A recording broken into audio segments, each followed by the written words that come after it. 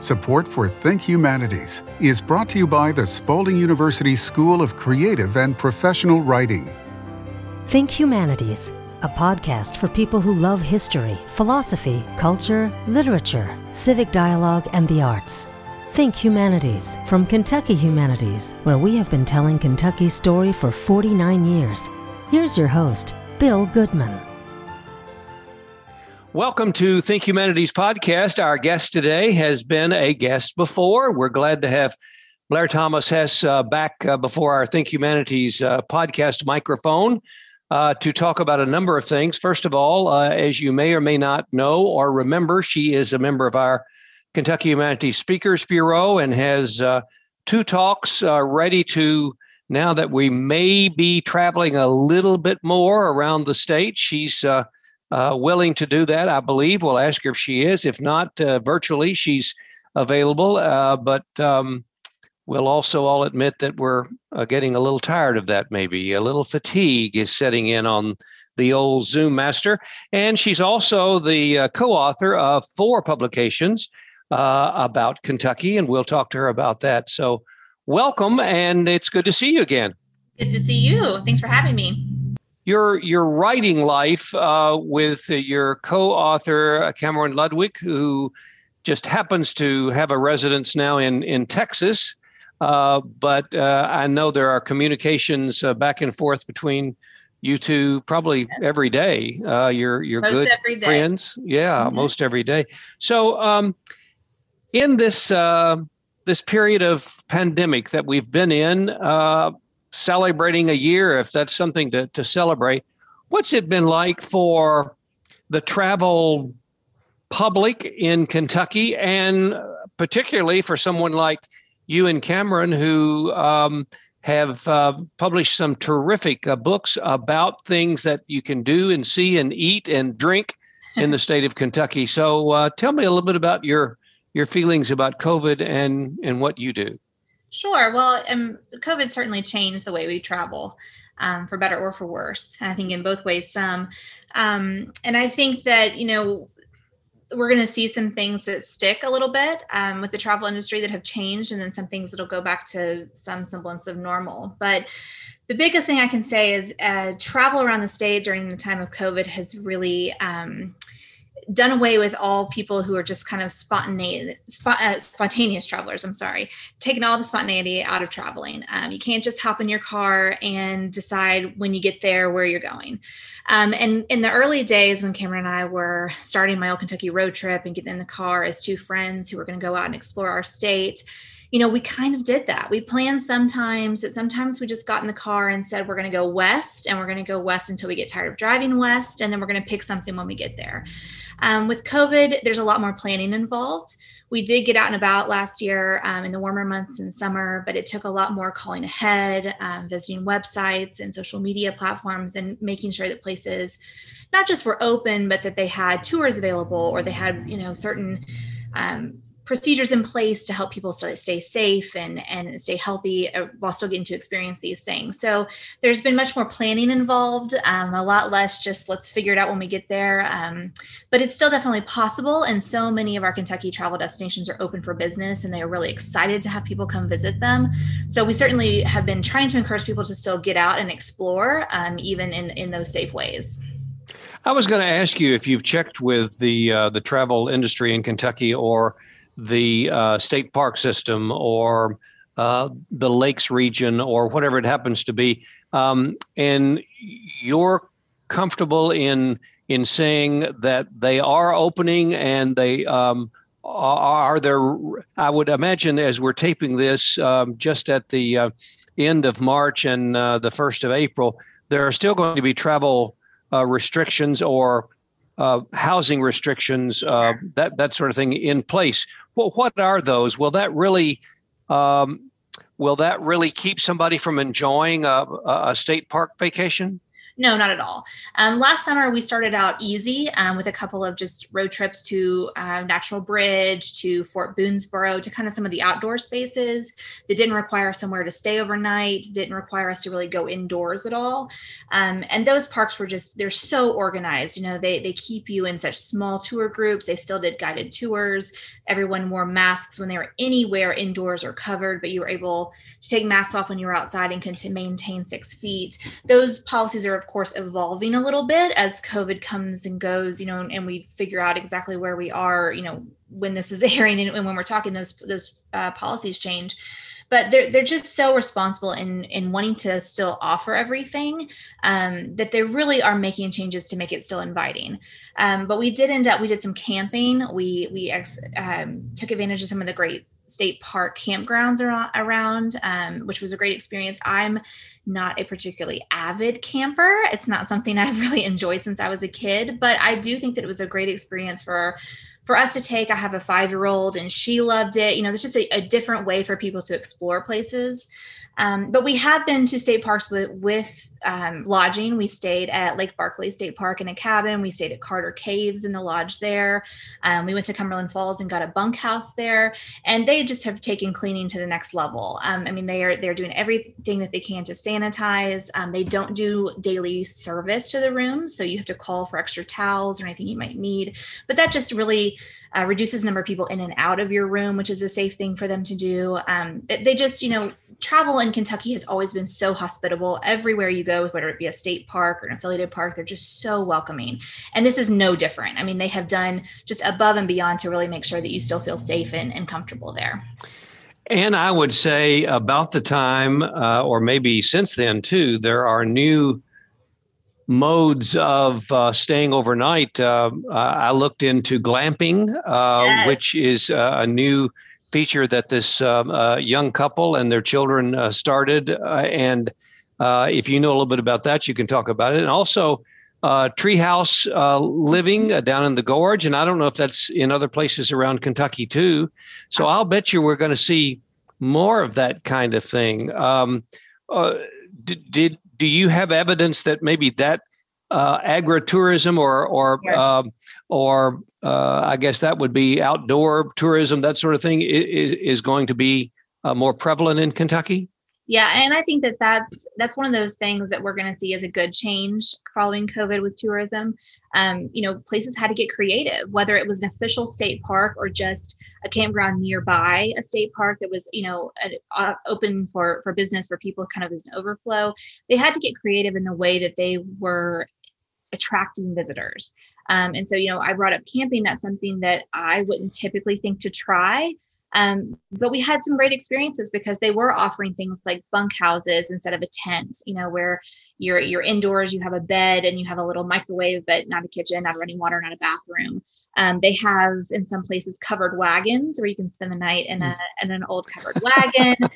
They certainly have glamping where you can rent a camper for the night and really kind of do a very fancy version of having to sleep on the ground. My sister and I joke that we invented glamping years ago because when we camp in tents, we may actually camp in the tent, but we order pizza to the campground. You know, we go out to dinner at night. Like, we don't cook anything over a fire, you know, unless it involves a marshmallow and some chocolate. So, you know, but there's just so many things that were suddenly offered to get people, to encourage people to come out and to still do things. And I think those things will stick around because they have been successful.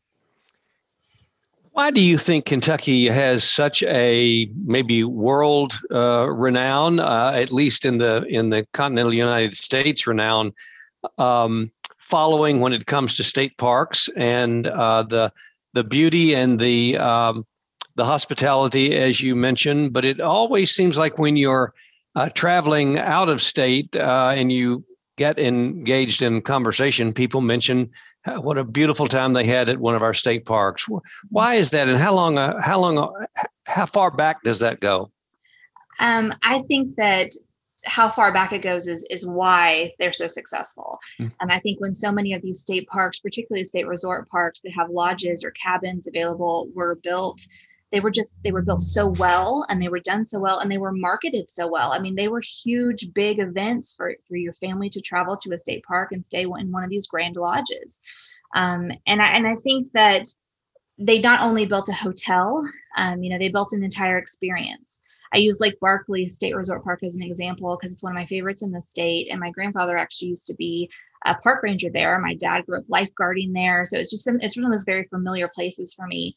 And when you visit there, they have the lodge, they have the restaurant, they have, game rooms, activities for children, they have nature tours, they have indoor and outdoor pools and rec rooms. Oh, and there's a lake there, and a beach and nature. They didn't build a hotel on a piece of land. They built an entire experience, an entire vacation confined to that one location.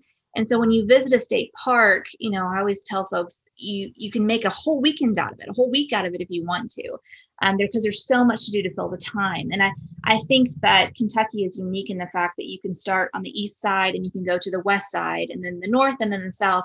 And each place looks different. You get a different experience, a different feel. It's almost like you've traveled outside of the state to other destinations. And yet each of those parks has that same welcoming feel, those same experiences, and it just really makes them very successful.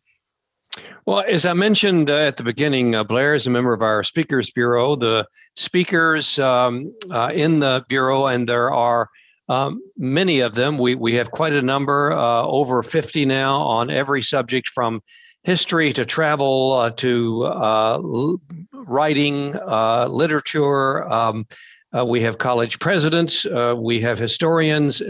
It's just a great wealth of information for all of you, whether it's your classroom, your church, or your social gathering, your family. They're available to travel. And right now, I understand from talking to a lot of our Speakers Bureau members that they are getting out and they want to be in person. They might not be able to give you a big hug at this point, but at least to appear. Maybe everybody would be masked up for a while, but if you're keeping your social distance, I don't think we're ever going to get to a point, do you, Blair, when we're going to have a show of hands of all those who've been vaccinated. I don't think we're going to get that far, but they are available. And Blair does two things for Kentucky Humanities. She has one talk, which is titled Exploring Kentucky Historical Destinations and Natural Wonders. And the second one, Around My Kentucky Table, the History and Tradition of the Most Famous Kentucky Flavors, which of course is talking about food. Let's just start with that one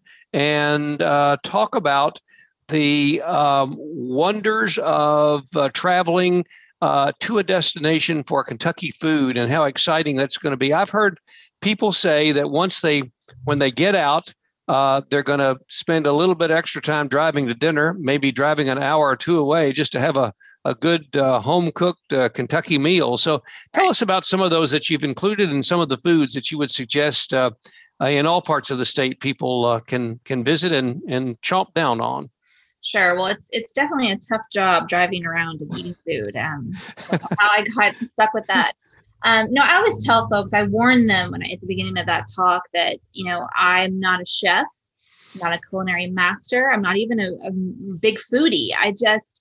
We came at the food angle and our fascination with food in the state of Kentucky from more of a cultural standpoint. It is so interesting to me how foods get to where they are and why they're popular there and why communities latch onto them and why they become famous Kentucky flavors. And one of the saddest things about 2020 was just that canceled everything. The food festivals and the state fairs and the county fairs across Kentucky are incredible destinations for anyone, but particularly for folks who enjoy Kentucky food. The barbecue in Western Kentucky is absolutely amazing. There's the International Barbecue Festival in Owensboro, the Country Ham Festival in Western Kentucky. We have banana festivals, and a lot of people don't think of Kentucky being famous for bananas, but it actually used to be the stop where banana freight cars on their way north were stopped and re-iced in Fulton, Kentucky. So we have a banana festival that celebrates that with the world's largest banana pudding. I strongly suggest you try that. There's the Chicken Festival, of course, where Colonel Sanders is from. There's all these really unique things, and all of them, while delicious, and I definitely suggest going for the food, But it's all about the culture of Kentucky, and that's what I think is so unique about the state is every piece of that has a story. We're famous for bananas for this reason. I think that's just so cool. We're famous for chicken because this man named Colonel Sanders decided to start a massive international franchise here. There are just things that they have stories and they have histories, and they're so unique.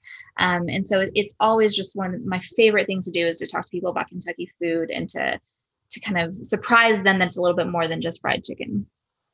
Tell us about burgoo. And the reason I'm bringing that up before I talk about anything else is because, as you may or may not know, we do a history segment on WEKU radio every morning and every afternoon. And they're just little moments in Kentucky history. And one that I read just a few days ago was about Kentucky burgoo and how it got started and what politicians were connected to it and all of that. And burgoo is still very, very popular in a lot of gatherings, political stump speakings and that sort of thing. What can you tell us about burgoo?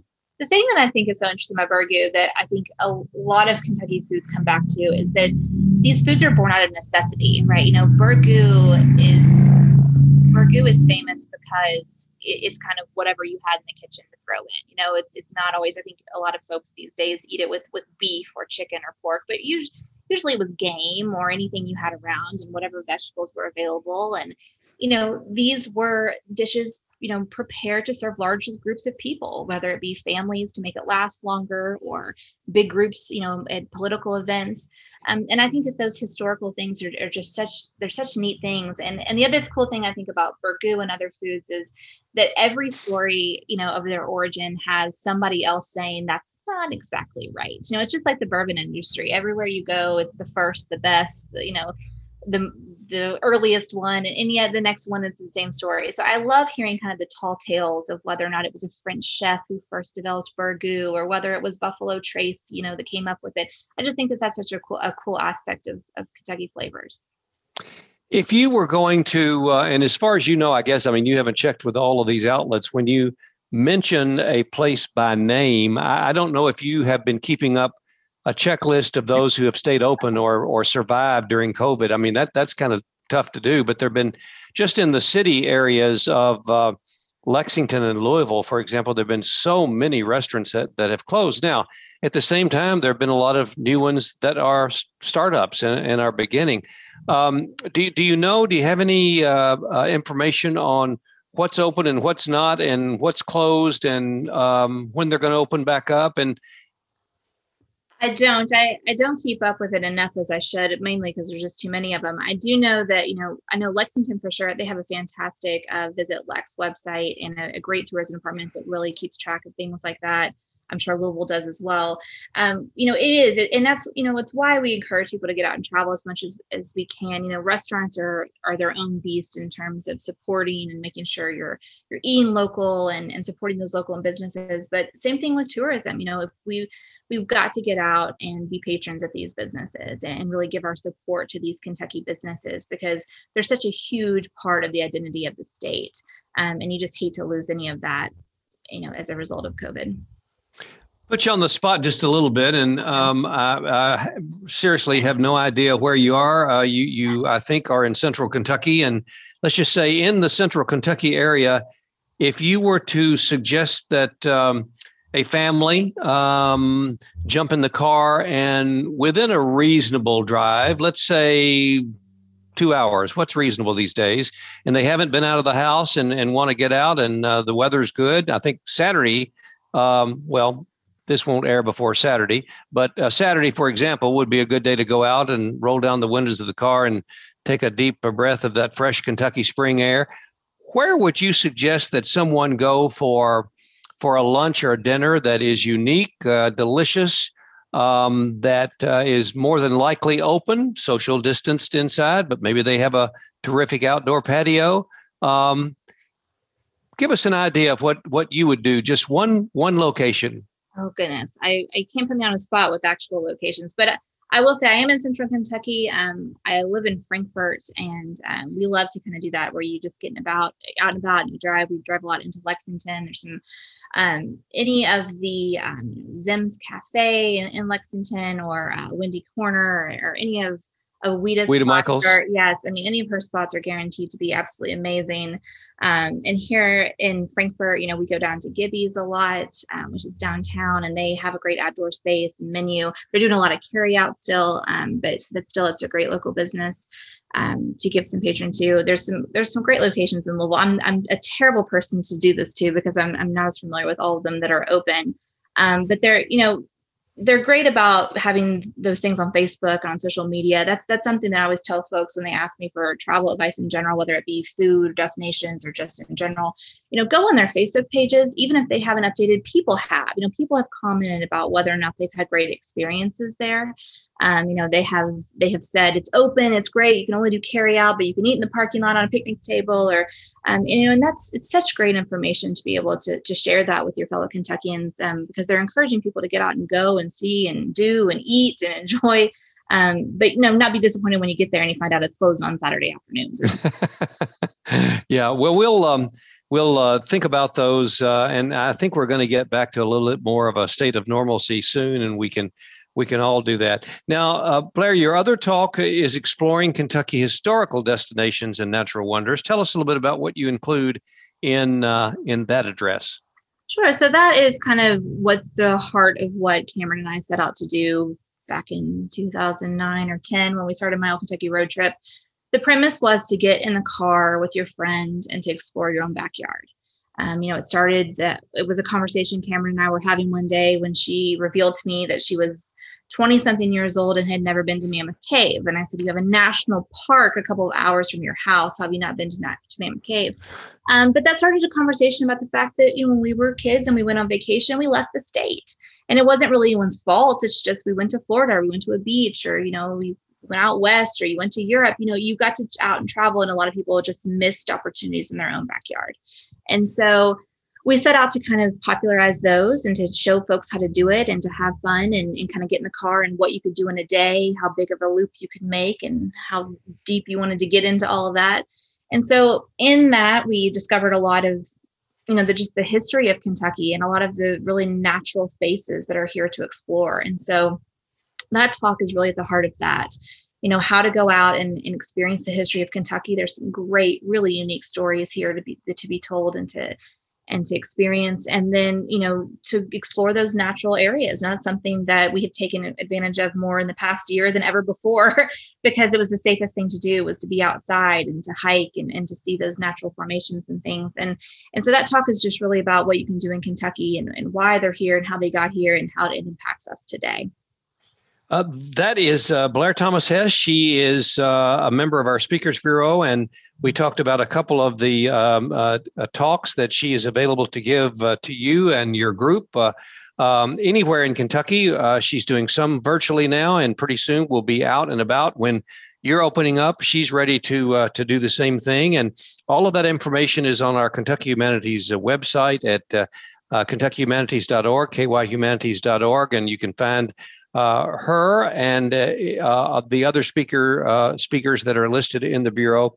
We're going to take a pause here and come back and talk about 4 of her books that she co-authors with Cameron Ludwig, and we'll talk about 1 or 2 of those specifically right after this word from our good friends at Spalding University. At Spalding University's School of Creative and Professional Writing, students develop mastery of the writing skills, highly prized in today's workplace, including arts and humanities organizations, government agencies, corporations, and small businesses. A professional writing student will explore opportunities writing for trade and consumer media, including reviews, profiles, interviews, and articles for sports, food, travel, health and science, and other publications. Learn more at spalding.edu/School of Writing or email schoolofwriting@spalding.edu. All right, we're back on the Think Humanities podcast with Blair Thomas Hess, who is a member of our Kentucky Humanities Speakers Bureau. Again, information on on Blair and our other speakers in the Speakers Bureau who are available pretty soon. I bet you everybody's going to be anxious to kind of get out and about and meet with you and meet some new friends and travel all over this wonderful state of Kentucky. We mentioned the 4 books that Blair and her co-author Cameron Ludwig have written. We have mentioned the original, My Old Kentucky Road Trip: Historic Destinations and Natural Wonders, a history and guide, but there are 3 others. And I'm going to ask you if you would, because I think is the Civil War presidents, battles, and must-see Civil War destinations exploring Kentucky Divided. Is that the latest one? That yes. So we published that at the same time we published the food book. So they came out together. So that and Famous Kentucky Flavors are our most recent. So tell us about what you learned and what is in the book, President's Battles and Must-See Civil War Destinations. Sure. Well, this one came about really because Cameron is a huge history nerd.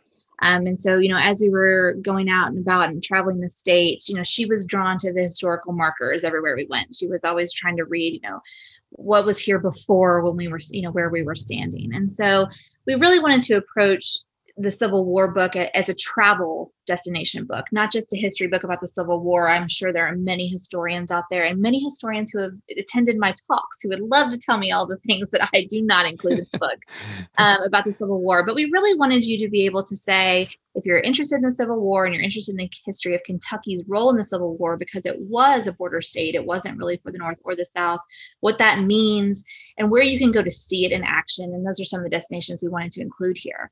And I think that it all started with the idea that both presidents during the Civil War of the United States and of the South were from Kentucky, and they grew up 40 miles from one another.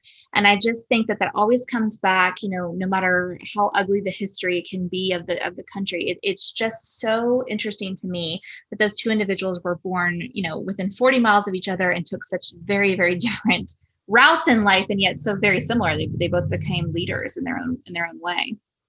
Where are some of the other areas that you send people that maybe as a history nerd, Cameron didn't even know of and discovered during your research? Well, we went to all the battle reenactments, and let me tell you about experiencing a battle reenactment. If you haven't, you should go.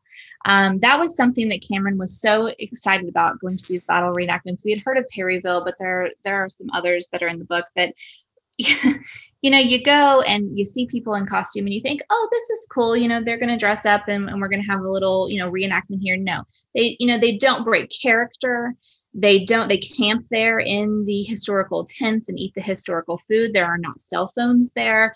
They stick in character so much, and they live and breathe the story. And so you can ask any one of them, whether it's a young kid doing it with his dad, or it's one of these older members of the infantry who have done this for years and years and years, and they can tell you the history of what, where we're standing and what was here and the battles that took place. And, in Kentucky, there weren't a lot of huge pivotal battles, but there were just a lot of things, huge pieces of the war that came into play that you can go and stand and watch them recreate. And I would encourage folks to go to any chance you can go to a battle reenactment, to go and experience it just to see what it's all about. By any chance, did you write about Russellville, Kentucky, and what is now about a 10-year-old museum down there named the Seek, S-E-E-K, Seek Museum? I don't believe the Seek Museum's in the book.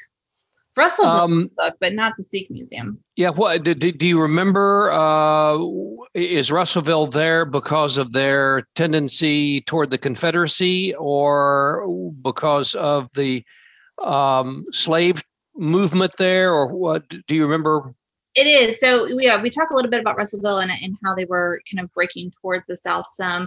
We also talk about same thing with Bowling Green in that area, how there were huge sections of it that would, go one way and then be pulled back the other, which is really interesting. And those were really the only areas of the state that were ever really distinctively for the South. And two, there's some very interesting information in there about just African-American cemeteries and things around the state that are commemorative of the African-Americans that were fighting in the Civil War, because they also played such an integral role in Kentucky in that battle that is sometimes left out of that. And I'll bet you when you're doing that, you probably also mentioned Camp Nelson. We do. And we always encourage folks to go to Camp Nelson. They do some really neat tours there. Of course, you can always just walk around and explore. They also do a really great ghost tour there, which whether or not you believe any of that's true, it is very entertaining to walk around on a cold, October night and do a ghost tour and hear all the stories about the soldiers that were stationed there. The Sikh Museum is just recently named. I'm not sure that it was renamed, or maybe it was called something else for a while, but just in the last year, have we at Kentucky Humanities found out and discovered that there's just a very loyal, passionate group of historians, amateur historians in Russellville, who are now beginning to gather materials and put together. They have some houses they've restored, which were slave quarters. One of the first African American journalists covering Washington, Alice Dunnigan, the statue of Dunnigan you've probably heard of. She's from there. That statue is now on the grounds of the Sikh Museum. It's really pretty fascinating, and it's something I haven't visited yet because I just found out about it during COVID and I was not able to travel down there yet. But I think it's going to be one of my first destinations once we hit the road. So that's on the Civil War in Kentucky, and but I think one of your favorites and one of your bestsellers is Around My Kentucky Table: The History and Tradition of the Most Famous Kentucky Flavors. You wrote about all of them, so tell us a little bit about that publication, please. Sure, it's a book where we, again, everything we've done to this point has been all about getting in your car and going and experiencing Kentucky. So we want to tell you the history, we want to tell you the traditions and the food and the culture, but we want you to get in the car and go there and experience it for yourself as well, because that just really brings it home. And so in the Famous Kentucky Flavors book, it's all about what those famous flavors are, everything from things you've heard of, like the fried chicken and the country ham and the burgoo and the hot brown, to the lesser known things like Geta and Benedictine and Bib lettuce and that sort of thing that you may not always tie into Kentucky. And so what was the first one you mentioned? Geta.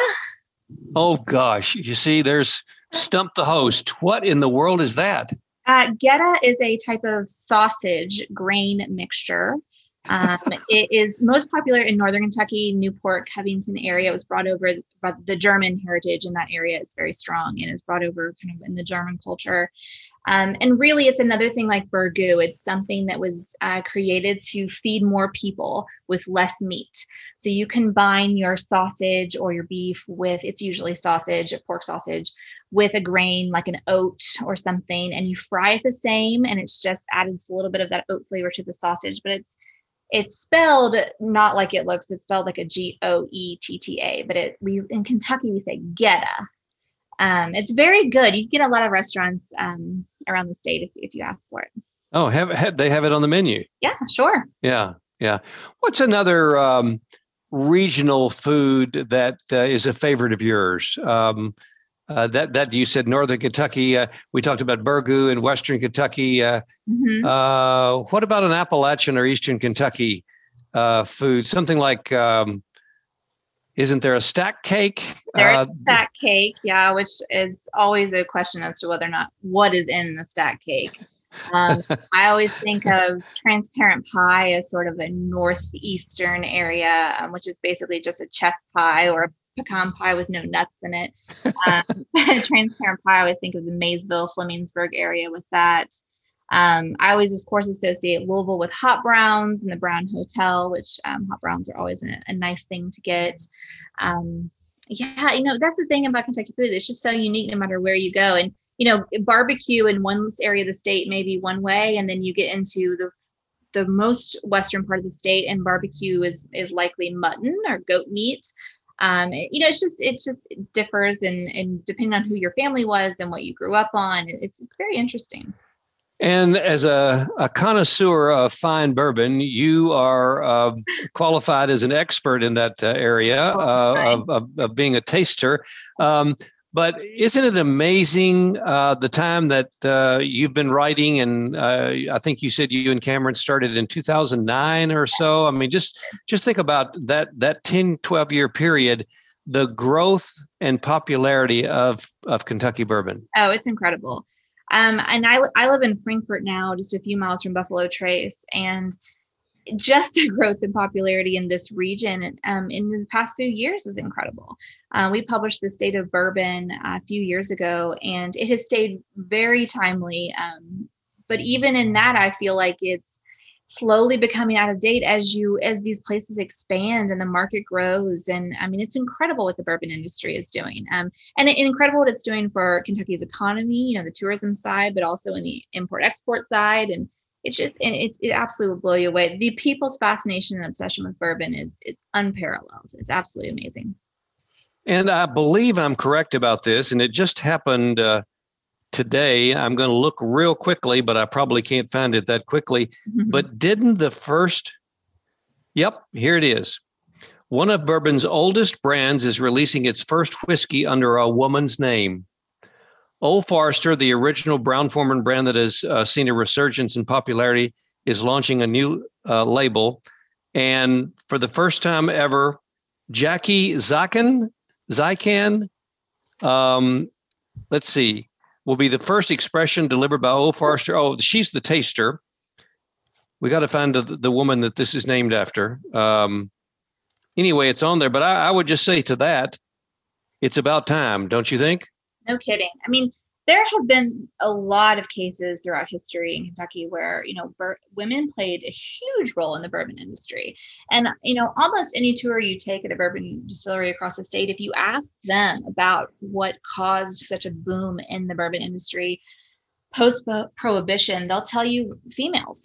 Women started to drink bourbon, and marketing it to women and bringing women into the conversation, whether they were the master distillers or just into the marketing of it or what, it really expanded it. And there are women sprinkled throughout all of bourbon's history as very, very important parts of that. And it just kind of gets glossed over in a lot of ways and in a lot of the big names, too. So I do think it's about time. I think that we're overdue for a really, prominent female to be showcased in a bourbon.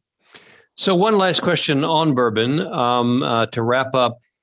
If you were going to suggest a trip, a day trip, that we should be familiar with the Bourbon Trail now, mm-hmm. But what would you suggest? What one or two or three that are fairly close together that you would suggest people visit? Should they go to downtown Louisville? Should they go out to Loretto and make their way back? The Bardstown area. What would you suggest people do if they really want a bourbon experience in a short period of time? I think it's all what kind of bourbon experience you want. I would certainly advise going to Louisville if you want that sort of urban bourbon experience. They have a great whiskey row with lots of bourbon experiences there that I think they're really interesting. They have some smaller distilleries like Peerless Distilling that you can also tour kind of in that area. Brown-Forman is there. So, I mean, it's a great experience, but I also think around the Frankfort area, really Frankfort, Millville, that area is really the birthplace of bourbon. You can hit Buffalo Trace, which is not on the Bourbon Trail, but is obviously a very popular brand, Buffalo Trace, and Castle and Key and Woodford Reserve are all very, very close together. Maker's Mark is kind of a hike out there, but I do think that if you went as far out in Maker's Mark and started to work your way back in, it'd be really neat. Four Roses is easy to get to and near Wild Turkey. So, they're very close together. I think that you could probably get to more bourbon distilleries for more tastings than you'd be able to continue the drive of getting your tastings. You probably need to have a driver by that time, but there's so many really cool things, and each one of them does a fantastic tour. I have not been on a bad bourbon distillery tour, and it's not just because you get a tasting at the end. They do a great job of walking around their beautiful buildings and scenery. I mean, they're really incredible tours. There's not one I wouldn't recommend. It's also amazing at times to read of or travel through Bowling Green or Owensboro or even smaller towns than that, and they now have their own distillery and their own bourbon, and yeah. I love it that they're coming up with their own and they each have their own identity, because we talk about these bourbons that have been around forever and these brands that have switched names and they're so historic, but there are so many new good distilleries popping up that we'll be talking about 10, 20 years from now, just the way we are with this. Well, Blair Thomas Hess, you are a wonderful guest for Think Humanities and a member of our Speakers Bureau. We appreciate all the knowledge you impart every time we have you on, and we'll wish the best to you and Cameron as you get out and about in the state of Kentucky once again with all the rest of us. So thank you. Honk or wave if we happen to pass along the back roads. We sure will. We look forward to it. And, like I said, I encourage people to get out and about and always reach out to us if you'd like travel tips or any help, or we're happy to facilitate that for you. Think Humanities is a podcast from Kentucky Humanities, where we have been telling Kentucky's story for 49 years. Think Humanities is available at kyhumanities.org, iTunes, and SoundCloud. Join us next week for a new episode of Think Humanities.